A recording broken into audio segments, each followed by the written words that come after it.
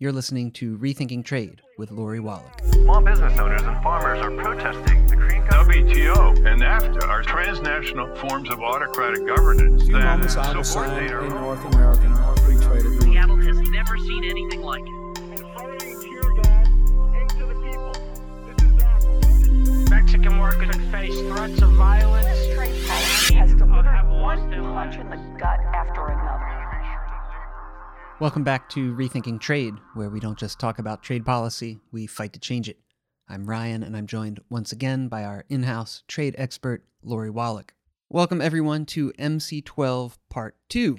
In Part 1, we discuss some of the big issues at stake at the World Trade Organization's 12th Ministerial Conference, or MC12, which was scheduled to take place last week in Geneva. However, that meeting was postponed after travel restrictions related to the Omicron variant of COVID-19. Ironically, many people would consider the number one issue for the WTO to deal with is temporarily suspending intellectual property barriers that are preventing the world from producing more vaccines, tests, and treatments for COVID-19. Lori, with the ministerial canceled, what's the status of the TRIPS waiver, the suspension of the intellectual property barriers? And maybe you could talk about the irony here of the ministerial being postponed for this reason. There's only one thing the WTO simply must do to help end the pandemic, and in fact, to not be part of the problem of having a permanent pandemic. And that is to get the hell out of the way. So the WTO's intellectual property rules require every country to provide monopoly control for certain pharmaceutical companies over how much COVID-19 vaccine, treatment, testing, diagnostic testing products can be made, where it can be sold, at what price.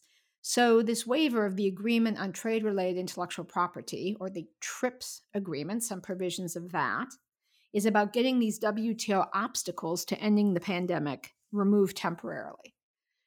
And so it's incredibly ironic that the WTO ministerial got shut down because for more than a year, the WTO's obstacles to manufacturing sufficient amounts of vaccine and treatment and testing to be able to not have wildfire infections across large parts of the world, which is precisely where mutations and variants get hatched. And so, if international organizations were subject to karma, then the WTO had this coming because it's been part of the reason why not only hundreds of thousands of unnecessary deaths have occurred, but why we have cycle after cycle of variants because, here we are, almost 2 years in, 7% of people in low-income countries have gotten vaccinations. 3.5% of people in Kenya have gotten vaccinations. In the last couple of months, there have been more people in the United States who have gotten boosters than the total of 10 African countries combined people have gotten any shots. And this lack of access, this shortage, is the reason why variants will keep getting hatched. And there's a chance, we don't know yet, there's a chance this particular variant could be the one everyone's scared about that gets around the vaccines, and then we have to start from scratch.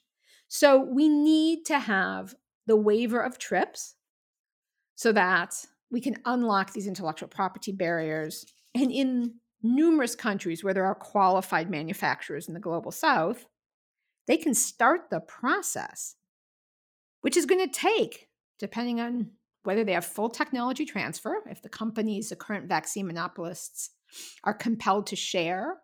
Moderna's former chief chemist says it's 3 to 6 months to get a vaccine line going. If they have to figure it out by reverse engineering some of it, it could be a year or more. But if we don't start now by unlocking the IP, we're going to be in the same boat in a year from now with whatever the next waiver or variant is, with millions more people dead. And it's scandalous. So the only thing that has to happen now, the WTO will figure out when it's going to have its next ministerial, not relevant to this point, before the WTO decamps for its long Christmas break. They just need to have an online meeting. They don't need a ministerial to do the waiver. They need what's called a general council. And a general counsel can be done online as it had been done during other months of the pandemic. And they just need to enact this waiver and get this show on the road. And Lori, as we got ready to record this episode, and while the rest of the world was waiting for an agreement on the TRIPS waiver, we got word that the WTO had just announced a brand new agreement to limit regulation in the services sector. Can you explain to us what this is about in its substance, but also what it says about where the priorities are right now that this was done while the waiver sat untouched? Well, first of all, let's just explore why the waiver is stuck. There are two big reasons. There are 130 countries at the WTO that say they support a waiver. About 70 countries support the waiver, that is a text, that's a specific written proposal that South Africa and India put forward. The newest revision is from May. There are other countries, including the United States, that say they support a waiver. The US so far, and the president reiterated this a week ago, said they support a waiver for vaccines, maybe not for the other medications. The president even said, because of the new variant, we need to do this now.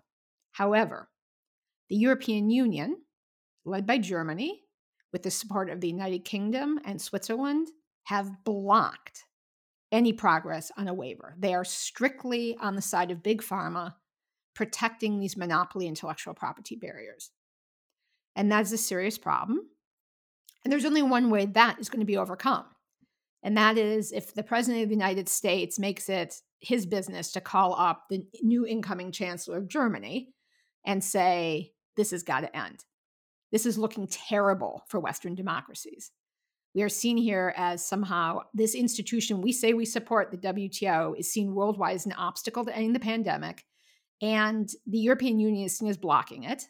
And maybe the president wouldn't say this, but what is true is that the US not really leading, either pushing on their close allies, the European Union, the United Kingdom, Switzerland, to get the heck out of the way, or the US really leading the process because, the US says it's for a waiver, but it hasn't gotten down to brass tacks.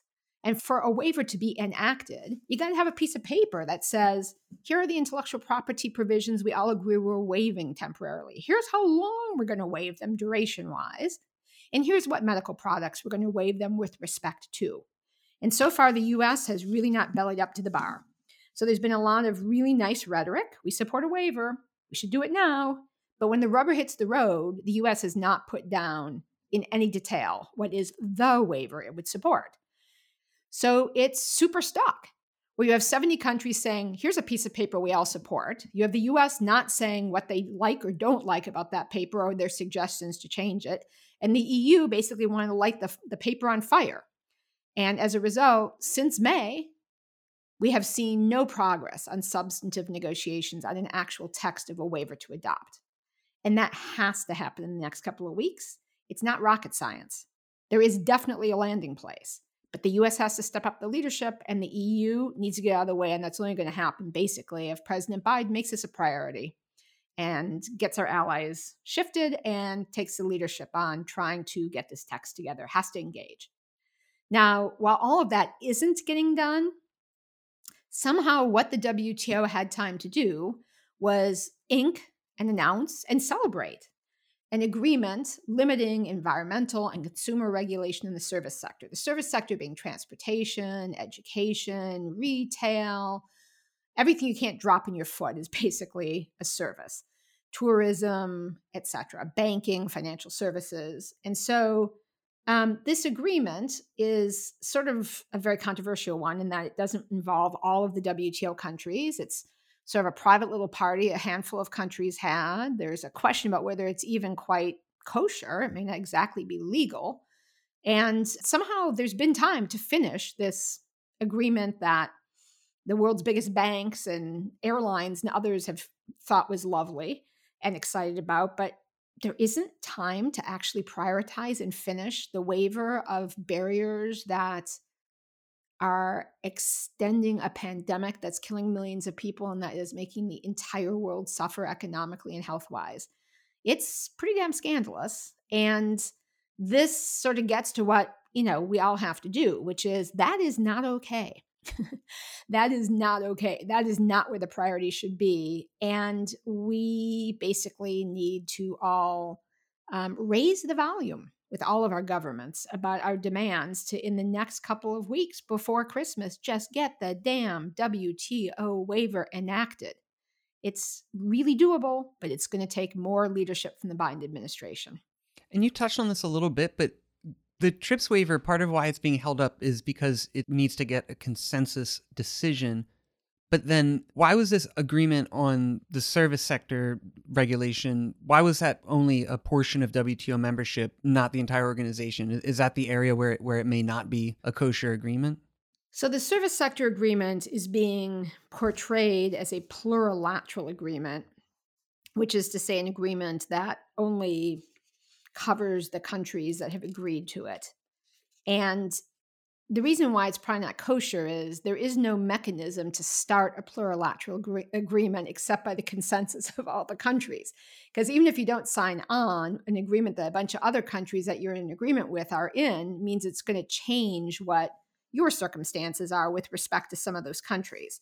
So a bunch of countries have been trying to get this particular thing done, and it was not going very far, and a bunch of countries didn't want to do it. And so the countries that wanted to do it sort of used some residual authority from an agreement from 25 years ago, and they were just going to announce they were doing an agreement.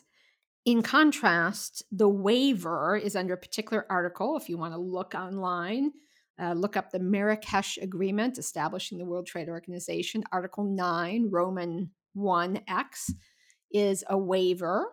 These waivers happen pretty regularly in the General Council, by the way, not at big WTO ministerials. And that waiver has a certain kind of process, and it's something the whole membership's supposed to do. Now, here's a dirty little secret. You can vote on a waiver. It's like the nuclear option, because everything gets done at the WTO by consensus so far. But if you pull up that agreement, the Marrakesh Agreement establishing the WTO, and you can read the gatees, it basically lays out voting rules, supermajority, so it's not a simple majority, supermajority voting rules for a variety of things, including these waivers. So I guess it's possible if the EU won't get out of the way at some point and the US doesn't engage, if enough other WTO member countries really get desperate and furious enough, I guess they could call a vote. But there's a legal way to do that and to do a waiver. Whether that service sector agreement is one little bit kosher, that really remains to be seen. But whether it's legal or not, it's still damn outrageous as a matter of priority. That, we're in the face of like the zombie apocalypse. And instead of like dealing with that, and in fact, instead of removing an obstacle to dealing with that, which is what the WTO is, instead, there's a discussion about something totally different that really isn't in the public interest at all. Very infuriating. And there's obviously so much more we could talk about here, and much of that we'll, of course, discuss in future episodes. Some of it we've discussed in prior episodes. But to wrap up for today, Lori, when will the next ministerial be held? Because it's just been postponed. Is it in discussion?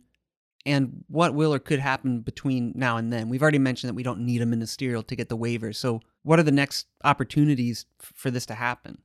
So probably what could happen is that the sponsors of the waiver, South Africa and India, at some point may just literally call for a special session of the WTO's General Council and ask for countries to get together, make this a priority, and get the waiver done. And we would certainly support that happening. All the other stuff that was supposed to happen at the ministerial, and some of it is contentious, that's all business that will or won't get done at the next ministerial, or will or won't get done between the ministerials. There was an attempt to set the ministerial for a new date in March. The countries could not agree on that. Some countries had concerns that it wouldn't be clear enough yet whether it was safe to be together and what the travel situation would be.